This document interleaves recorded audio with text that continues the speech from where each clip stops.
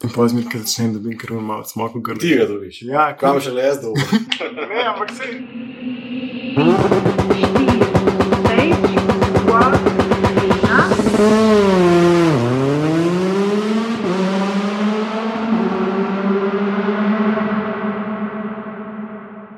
Ta hitri podcast, ki ljubi dirke. Z vami sem Uroš Modlic, v moji družbi pa lahko poslušate zanimive, znane in manj znane sogovornike, katerih skupna točka so dirke. Tokrat bo v moji družbi spet en reli dirkač, ampak ne bo govorila toliko veliko o njegovi dirkaški karieri. Ok, nekaj malega bova, ker se pač to spodopa, ne? Ampak bo več govorila o tem, kaj trenutno počne na dirkah. Gašper Verbič je del ekipe, ki ustvarja TV reportaže z relijo za državno prvenstvo. Bova pa začela s temo, kako izgleda obisk relija za svetovno prvenstvo, ker so bili s prijatelji kakšen mesec nazaj na WRC-ju na Švedskem. Povezave do tem, o katerih bova govorila, lahko najdete na spletni strani tahitri.si. Bom dal tja tudi linke do reportaž z relijev, ki so objavljene na YouTubeu, pa si jih lahko pogledate. Pa kot vedno bom objavil zraven pogovora tudi galerijo s fotkami, kako izgleda Gašperjevo delo na dirkah, kako izgleda delo snemalne ekipe, pa itak bo zraven tudi kakšna fotka iz njegove dirkaške kariere. In mislim, da se nam obeta zanimiv nov podcast, zelo zanimiv nov pogovor. Zdaj pa gas, Gašper, gremo. Ok, pa dajva začeti. Klasično vprašanje, kaj te pomenijo dirke? Ja, dirka je itak strast do življenja, brez relija si itak ne predstavljam življenja. Seveda se je pa treba tudi marsikateri stvari odreči zaradi relija.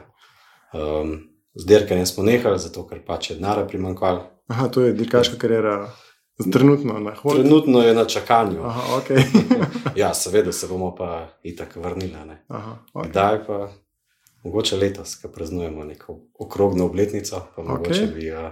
Pa priložno zato je. Kdaj si prišel v stik z dirkami, prej se lotil ostalih tem, zaradi katerih so danes kle? Ja, v stik z dirkami sem prišel precej zgodaj, po mojem tam sem bil star nekih 5-6 let in tak Rally Saturnus je potekal v okolici Logatca, nekaj domačega kraja. To je bila prva dirka, ki si bil, se spomniš prve dirke, ki si šel na njo, ki si šel gledati ali pa kaj Ja, jaz mislim, celo se spomnim, ja, prve dirke, gledali smo hitrostno preizkušnjo Hrušica, še po Makedamonu navzdol, spomnim se Vitmana. To si bil še verjeten majhen. Fantič, po mojem še ne v osnovni šoli. Drugače pa kriv za vse skupaj moj oče, ki me je s svojim 2 bratoma vozil na te dirke, oziroma vse na Rally Saturnus. In ja, od takrat naprej redno spremljamo, kakor se le da. Ok, pa dajva začeti, se pravi, si hodil na relije, že takrat, ko si bil majhen, hodiš tudi zdaj, vmes si dirku, pa dajva se lotiti najne prve teme danes obiski relijev za svetovno prvenstvo. Letos ste bili na Švedskem s prijatelji, tako. Pa bom malo rekla o teh stvarih, kako pa kaj to zgleda. Prvo, zakaj ste šli na Švedsko? Na Švedsko smo šli zato, ker je znana kot najhitrejša dirka. Zanimalo me je seveda, kako se avti obnašajo s cveki na ledu, katerega žal nismo doživeli, ker je bila pač velika odjuga na Švedskem. Ampak vse je bilo pač malo ledu, malo snega. Tako, vse smo nekako prišli do 3-4 brzincev, kjer so vozili dejansko po ledu in res vidiš, da grejo avti po luftu. Na koliko WRC-ev pa si tako bil, da malo riševa pa celo sliko, verjetno ste bili že vsaj kako Zdaj tako, malo smo se pogovarjali s kolegi, pa mislim, da smo bili vsi skupaj na nekih 11 različnih relijih, po Evropi večinoma, oziroma vsi so bili v Evropi. Tako, drugače pa nekako probamo enega na leto. Enega na leto pa. Enega na leto, definitivno je Finska najboljša, najbolj atraktivna, daj se vidi tudi največ brzincev. Se pa najbolj domače počutim na Sardiniji, to mi je čist neka domača vas, poznamo vsak grmovež, vsako pot, vsako bližnjico in tudi na Sardiniji smo bili, mislim, da 7-krat že, tako da 7-krat je bilo čuden, da je ne bi poznali. Ok, se pravi to najbolj všeč, da za gledati je bila najbolj Finska. Kaj je verjetno zaradi hitrosti, skoki? Finska je bila dobra itak že zaradi tega, ker je pač, ne vem, nekih imajo 20 brzincev, ki jih na ostalih relijih ni in dejansko lahko v enem dnevu pogledaš 4 ali pa 5 hitrostnih preizkušenj. Zelo dobre so možnosti za selitev iz enega brzinca na drugega, da se izogniti tem točkam za gledalce, se pravi nekako, mi vedno poskušamo, da gledamo sami na ovinku, da lahko tudi mogoče kdaj stojimo bližje cesti, kot bi lahko. Pa predvsem dostopno, pač, ko vemo, pač leke so pač oni punkti za gledalce, pač gužva, parkirati je treba, hoditi treba, cajta zgubljaš tem fulom in pač ja. Ravno zaradi tega se vedno gremo gledati rally tako, da gremo en dan prej na dirko in si v bistvu že v torek ali v sredo pogledamo, kje bi dejansko sploh gledali. In tudi do tam si poiščemo neke bližnjice, poti.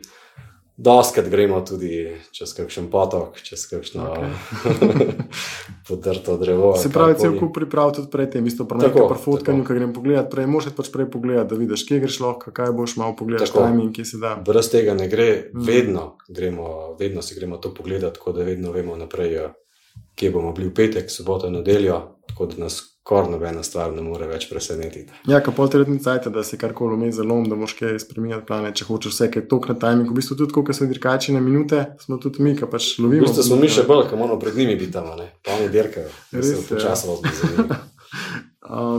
Ko pa zbiraš lokacije, kam boš ogledati, recimo na Verceju, na Švedskem, a pač malo po dostopu pa to, ali tudi ko malo gledaš konfiguracijo proge pa to, ali... V bistvu si zdaj itak gremo ogledati dejansko cele brzince prevozimo, smo nekako vedno neke dve ekipe z dvemi avti, nekako si razdelimo brzince, si gremo pogledati, kje bi gledali. Časovno nekaj in pol. In načeloma potem probamo videti čim hitrejše dele, se pravi, da gre po luft, po domače povedan. Je pa do tam malo težje priditi, ne? Se pravi, treba je najti, kot smo prej govorili, že te bližnjice in seveda razne dostope. Drugače pa včasih tudi mi smo že zelo izkušeni gledalci, pa še zmeraj kakšno zelo falimo, pa smo tudi mi zelo hitro razočarani, ker mogoče smo že malo razvajeni. Pa čakuješ nekaj iz enega dela, pač, ko greš gledati dela brzinca, da tukaj je šlo pa ne vem, koliko noro, pa to pa poveš, da pač mogoče. Tako pa pridejo dejansko najboljšim in tebe, pa vidiš, da ni nič se skupaj, pa greš naprej. Da jaz sem tako boja, da vi greste to čisto v lastni režiji. To ni tako, da greš ti na agencijo, pa rečeš mi višli pakenti, oni se organizirajo. To je pač vse od prenočišča, od rentakarjev do avionov, pa si sami organiziramo, ko hodimo pač okrog po teh stvarih. Tako, vedno si vse sami organiziramo. Tle moram poudariti, da imamo brata Gans, Uroša in Dejana, katere dva verjetno pol leta že pred dirko preračunata vse razne možnosti in cene in cenike, apartmaje, dejansko vse preračunata, kaj bi bilo najboljš, kje, kam iti, zakaj, cene. In tudi, če se prej pripraviš na dirko, se da tudi precej privarčevati. Jaz bom tako rekel, dostakrat srečamo kakšne Slovence, pa se malo tudi pogovarjamo seveda o strošku, pa vidimo, da recimo mi pridemo tudi včasih pol ceneje čez kot ostali, pač s tem, bom rekel, načrtovanjem. Tako kot si rekel, že toliko časa naprej, so da jim pač pri hotelih oziroma pri prenočiščih, apartmajih, sploh na VRC-ju, ko so kakšna odročna, recimo Švedska, tam res ni veliko placa za spet pa to, ne. To ne vem, jaz vem tudi pri sebi, to je že več kot pol leta oziroma kakšen mesec prej še je treba rezervirati, da dobiš saj kakor to koredo lokacijo, pa vas sploh sceno, da še nek... Ja, to točno tako, zdaj recimo apartma vedno vsej pol leta prej rezerviramo, ker recimo na Finskem sploh ne zadobiti. Zadnje 2-3 mesece pred dirko ne dobiš, ti se prepolni. Kjer je center Elija, ni nobenih možnosti več nastanitev.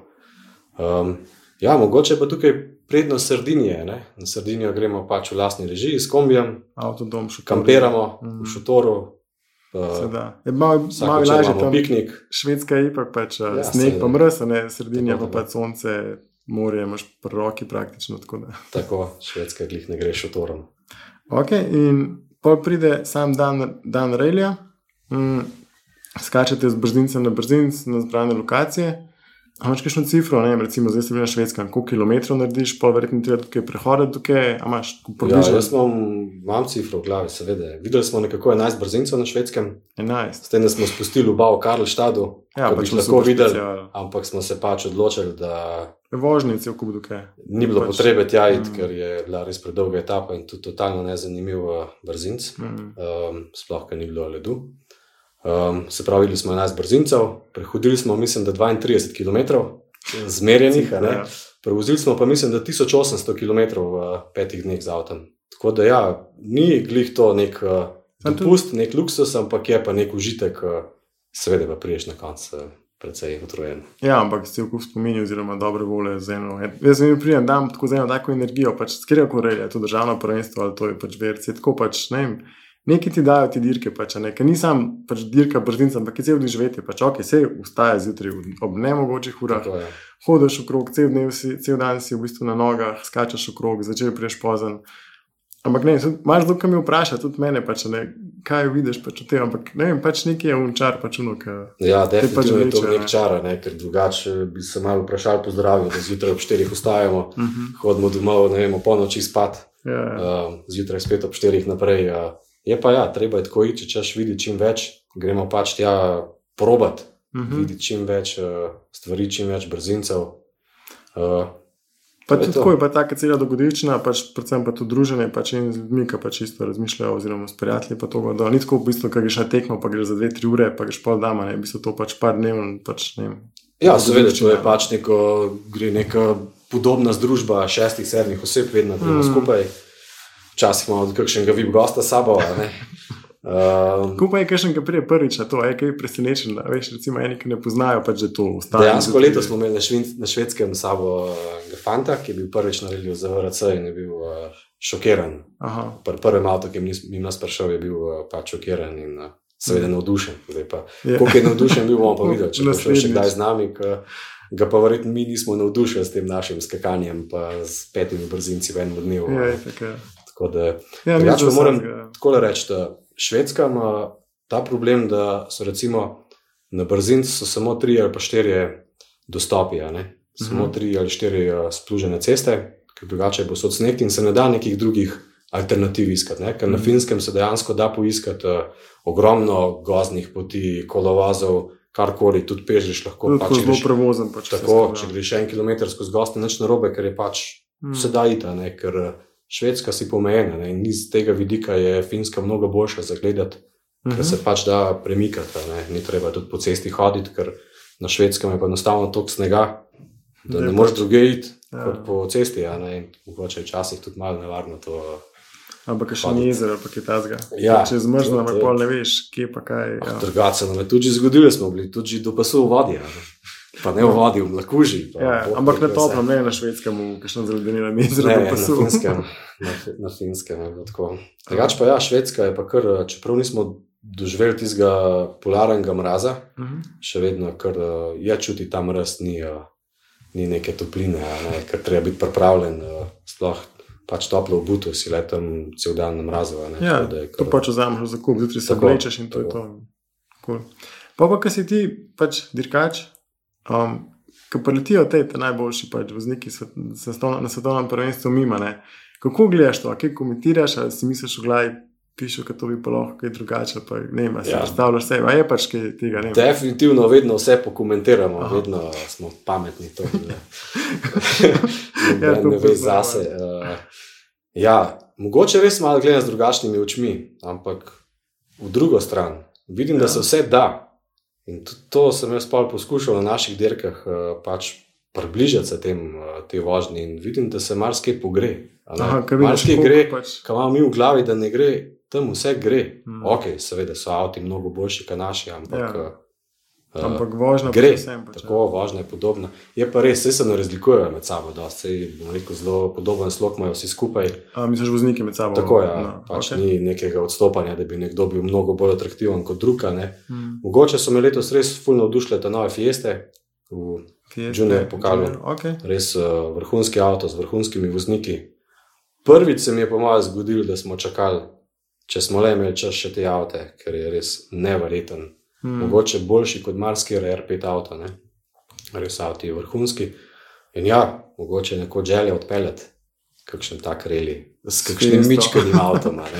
Tukaj si lih omenil, da ste pa čakali Fieste, da veš to povedati. Pač, na Švedskem recimo na celi listi prijavljenih je bilo koliko avtov od oka. Je bilo pač po moje kar nekih klas, pa domačinov, pa vsega skup. Ampak zdaj, če hočeš vedeti čim več brzincev, moraš res pogledati, se zbrati, ali pogledaš res samo top, ta prvih 15-20 voznikov, pa šibaš naprej, dojameš. Ja, mi vedno tako probamo. Mislim, vedno pogledamo vse VRC-je, plus mogoče prvih 5 ali pa 6 teh R5 vozila, pa se seveda preselimo na drug brzinc, ker definitivno se bolj splača videti trikrat VRC avto, kot pa en brzinc z vsemi ostalimi, ki nikakor niso slabi, so litko hitri. Če pa čas dopušča, pa seveda to se splača pogledati te fante, ker to je res noro. Cool. Za naprej imaš že kakšen plan, kaj ti naslednjem VRC? Zdaj smo začeli eksotično razmišljati, tako da moramo se odpraviti nekam čez lužo, kjer smer, bo pa treba nekaj, ne vem, nimam pojma. Kaj odkud je bilo v izbiru, kjerkoli reli, ne glede na to, čas, denar, pa vse skupaj, da bi šel gledati, stavo prvenstvo, kjer ga bi šel gledati? Ja, neko eksotiko, kar še nismo bili, se pravi nekam, ne vem, kakšna Nova Zelandija, Avstralija. Avstralija sploh, če bi vrnili tiste stare brzince, tam, čez tiste kamele grebene in čez tisto reko, ti bi bil fantastičen za videti. Je pa res, na katerkoli reli gremo, nekako ne vidimo teh najbolj, bom rekel, opevanih točk, recimo na Sardiniji, Mikijev skok. Tja ne hodimo, ker enostavno preveč ljudi tam. In tudi ful velika varnost in dejansko tam nič ne vidiš. Se ne splača tja hoditi, mislim, ne splača, smo videli to, ampak nimaš... Če si še enkrat pogledaš, pa da odklikaš, oziroma so to oni posnetki bolj, kako bi rekel, za razglednice ali pa za fotke. To je Sardinija je znana po tem skoku in še tist nekak... Dejansko ni pa nič od skoka, zapeljajo se čez njega, je neka luftarca, jih odbija v zrak. Hitrost je res, jaz sem tudi, ko sem bil prvič tam, hitrost je res, ko prav počas prije, gre ful v zrak, pa ful daleč, ampak hitrost je pa toliko počasen, da kako si rekel, res hiter odsek, ful preleti, pa je res tudi skok, ampak je hitrost toliko večja, pa vse skupaj. Ja, tle recimo zanimivost, imamo en brzinc, ki se imenuje Kujuna, kjer dejansko ga gledamo že, ne vem, 5-6 smo gledali na istem punktu, dejansko sami na Sardiniji in vedno ta punkt zamenjamo za ta skok, ker je dejansko neverjeten punkt in se vedno vračamo tja, če le možnost in ko uživamo tam in imamo tam še 3 Italijane, ki se z njimi srečujemo, po moje tudi že 5 let tam. Ja, vedno isti, to je skor se že po imenih poznamo, tako da je res zanimiva zgodba. Ja, pa tudi pol te vezi, verjetno veliko novega folka spoznaš, navijačev na relih, ki iz drugega konca sveta pridejo pa to in se bolj tako srečavaš na različnih relih. Zanimivo je, tako kot v Sloveniji, srečavaš iste ljudi tudi v tujini, sploh Italijane, zelo podobne ljudi srečuješ po Evropi, zelo podobne ljudi, recimo tudi doskrat gledamo italijansko prvenstvo si pogledati, zelo podobni gledalci, eni in isti ljudje, eni in isti kamermani, tako da neka ista sfera je vsod.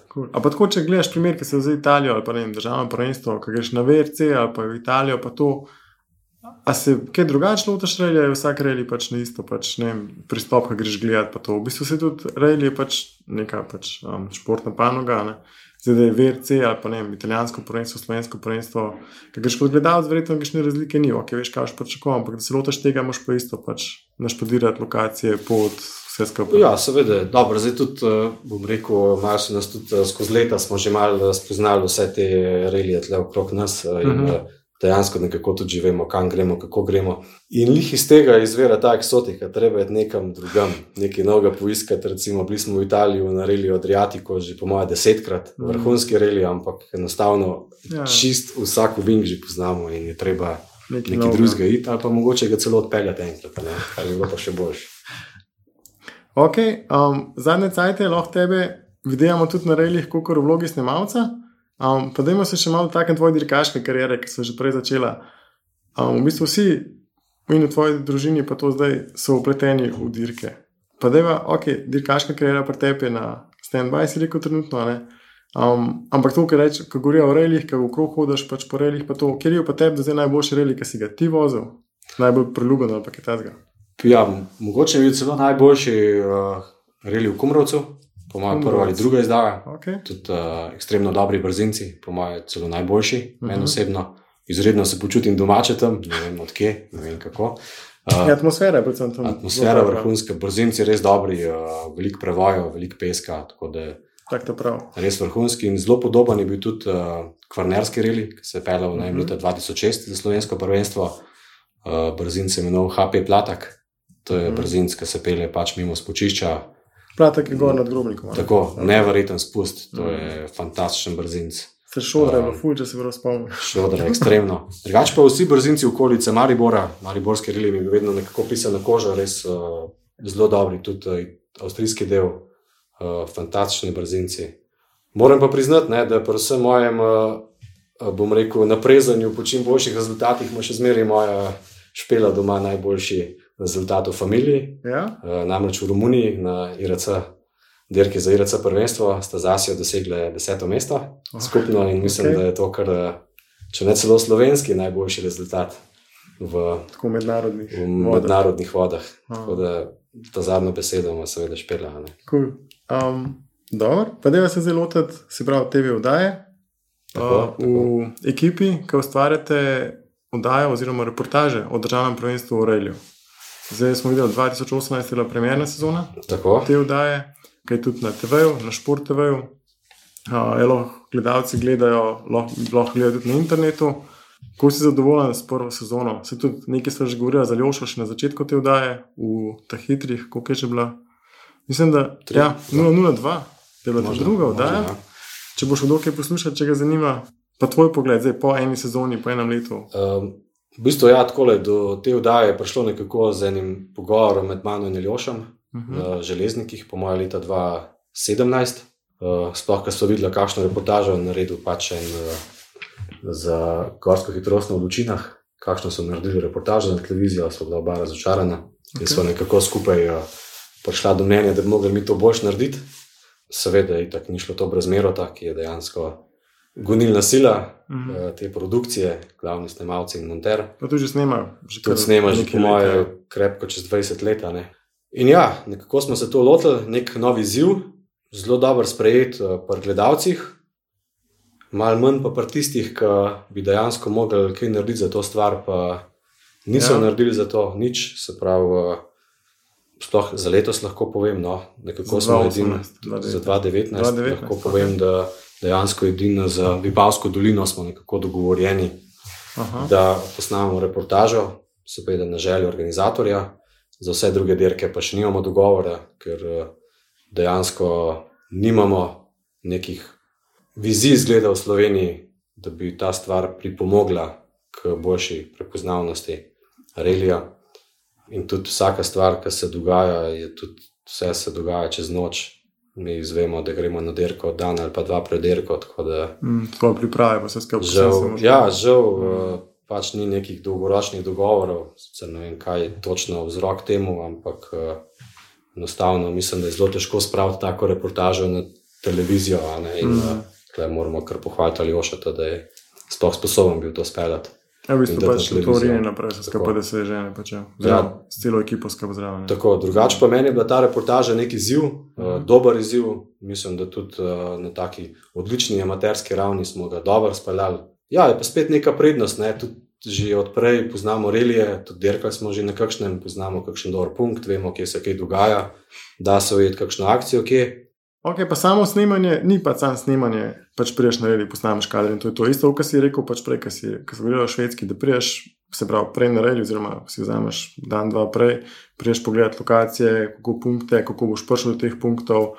Seveda, tudi tukaj, recimo, tle imamo nekako srečo, da se dejansko dirke začnejo vedno v petek popoldne, oziroma zvečer, tako da si v petek dopoldne vzamemo za nek pregled punktov oziroma tudi brzincev malo prepeljemo. Tudi tukaj moramo malo si pogledati vezne dele, koliko časa rabimo, da pridemo kam. Pogledati si moramo, kje bo kdo bil.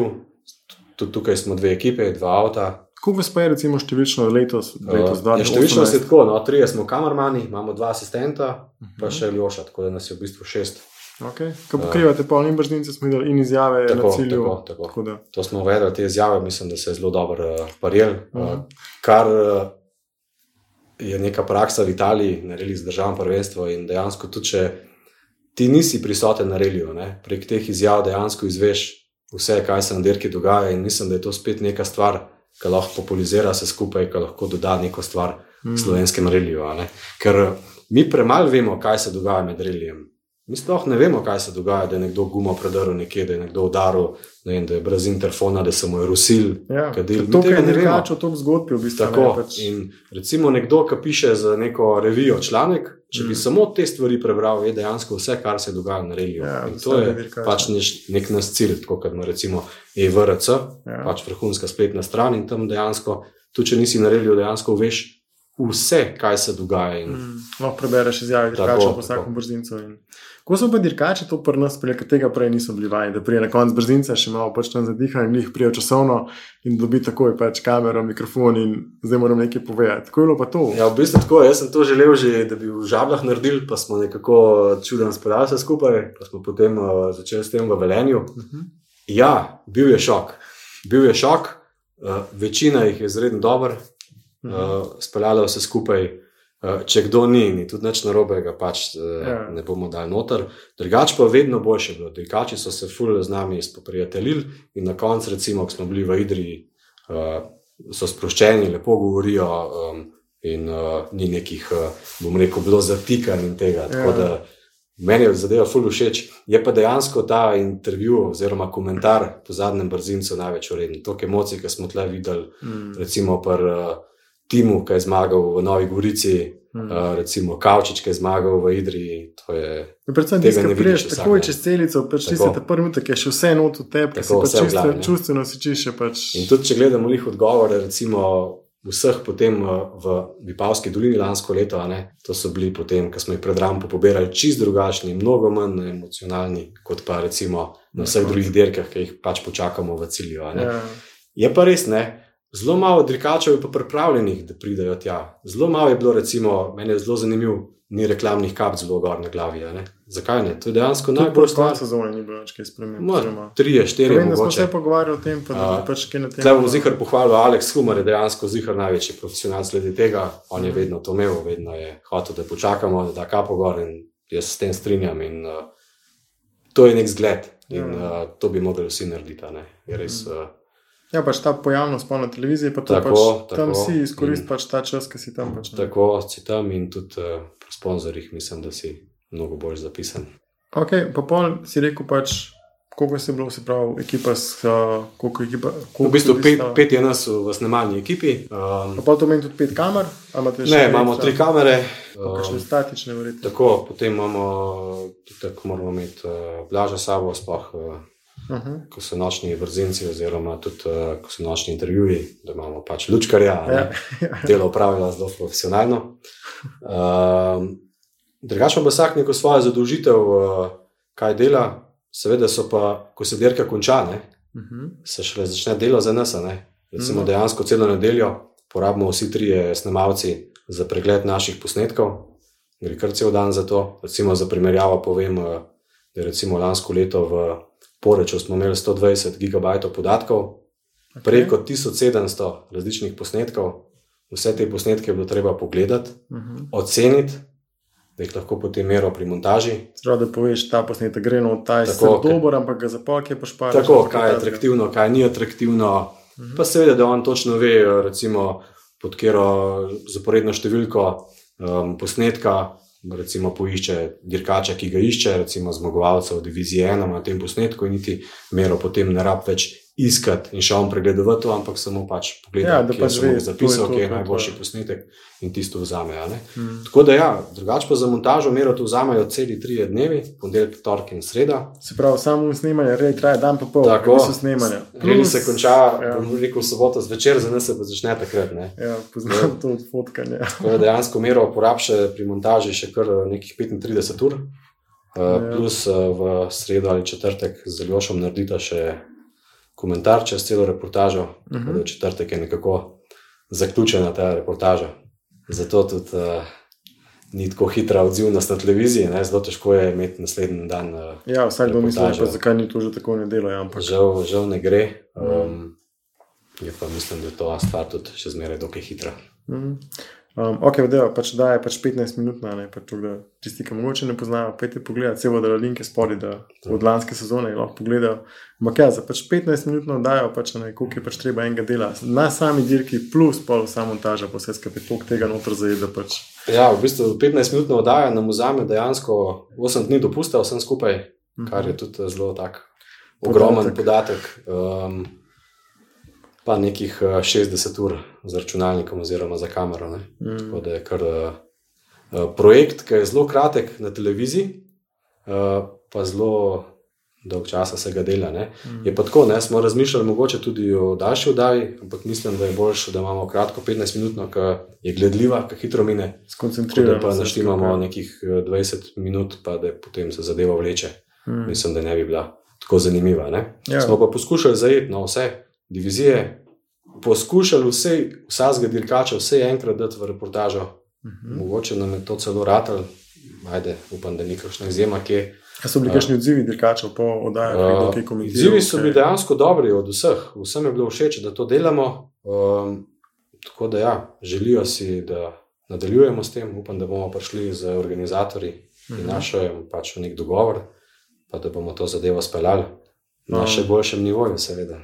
Kaj pa sami organizatorji, so ok, javljali, pa ne vem, zveza, sem javljal, sporočili po oddajah, recimo, da je bil kakšen feedback, ali je to od sponzorjev, od teh sponzorjev, ki jih imajo dirkači, pač itak dirkači delajo, ampak od sponzorjev, ki so sponzorji pri dirkah, ali pa sponzorji od zveze, oziroma pač tam ta sodelovanje. Je bilo kakšen komentar? Zdaj tako, komentarjev je poln, pač itak so vedno nekako pozitivni. Zdaj, kaj so pa oni iz tega potegnili, pa nimam nekega feedbacka oziroma neke informacije, ker jaz mislim, da je to stvar, s katero bi oni mnogo lažje svojo prireditev predstavili. Upravičali. Če ne drugega, ima pa tudi njihov sponzor 30 ponovitev na televiziji, kar pa tudi ni nek mehen zalogaj, tudi kar neka dobra številka. Jaz si želim, da bi oni to dobro unovčili, dobro prodali, pa da bi pač svoje dirke imeli še nadaljnjih 100 let. Ker vse skrat to zaradi dirk, pač da vse skrat to naprej potegne. Tako, to je dejansko, smo poskušali nekako popularizirati slovenski reli, ki je žal ekstremno zapostavljen iz vseh medijev, vseh strani. Tudi mislim, da ljudje, ki so pristojni za to, premalo naredijo za to reklamo oziroma populacijo slovenskega športa. Ne razumem, kako je lahko umrl Reli Saturnus, kako lahko tako blagovno znamko nekdo pusti umreti oziroma jo nič, to mi ni jasen. In ja, ne vem, zakaj ni relijev v mestnih središčih. Če že ne super specialov, zakaj ni vsej servisnih con, zakaj ni vsej prehodnih točk v mestnih središčih. Tako, da to prije do ljudi, ki sploh ne vejo, kaj je reli, so pač naključni ljudje tam v tistem mestu in s tem bi mi popularizirali ta šport. Ljudje bi videli, kaj delamo, oziroma videli te dirkalnike. Mene sprašujejo v Logatcu ljudje, ali sploh še reli obstaja. Nobene reklame ni nikjer. Ja. Mimo Reliju v bistvu Idrijo, Vipavsko dolino, Novo Gorico, ne vem, vse skupaj v razmaku 50 km iz Logatca v Logatcu. Jaz nisem videl nobenega plakata oziroma reklame za Relija. Počasih je bil pa Reli Saturnus maja, smo pa že vsi marca govorili o tem Reliju. Vsi smo bili stacionirani na te Hruščo ali pa recimo v Rovtah smo gledali, ko so trenirali oni že sicer 2 meseca prej tam, ampak dejansko tega ni in to manjka. In to bo je pač mogel narediti se pravi placa za izboljšave. Jaz mislim, da placa je toliko, da se mora samo nekdo to lotiti, nekdo, ki ve, kaj dela in ki zna to popularizirati, pa nekaj narediti za slovenski reli. Se pravi, nekdo, ki je za to odgovoren, ker če ne bo relija, tudi njih ne bo več. Žal. Mi bomo šli pa še vedno v Italijo, pa v Avstrijo. Na relije hodili. Obvezno. Je cool. Pa mislim, da smo pošla kar do konca. Hvala ti za pogovor. Ja, hvala tebi za povabilo. Malo si me sicer presenetil. Ampak gled, pač za vse zajamam, vse. Super. Ves del dirkanja, da niso to sami dirkači, pa dirkalniki, pa moštva, ampak je pač, da se pač ve, da je še cel kup ljudi zraven, ki pač ustvarjamo. Tako da upam, držim fige za 2019 sezono, da bomo lahko tudi gledali oddajo, pa da se vidimo na dirkah. Tako, dogovorjeno. Lepo zdrav. Tako, mislim, da je bilo tole eno odlično ogrevanje v pomlad. Prvi podcast v letošnji pomladi je bil tole, zdaj bo šlo pa zares, tudi pri ta hitrih, konc zime, gremo na polno. Polajkite ta hitre na Facebooku, stisnite kakšen share, delite tale pogovor še s kom, ki mislite, da ga bi te stvari zanimale, pa še ne poznate hitrih, pa kar pogumno, lahko napišete tudi kakšen komentar, lahko kar komod na Facebooku spodaj pod objavo, ker kakšen feedback zmer prav pride. Stisnite kakšno oceno, sem vesel tako pohval, kot tudi kakšnih konstruktivnih pripomb, kritik ali pa predlogov, da bo tale podcast še boljši. Se slišimo spet kmalu in hvala, da ste v družbi teh hitrih. Ja, dirka itak strast do življenja, brez relija si tak ne predstavljam življenja.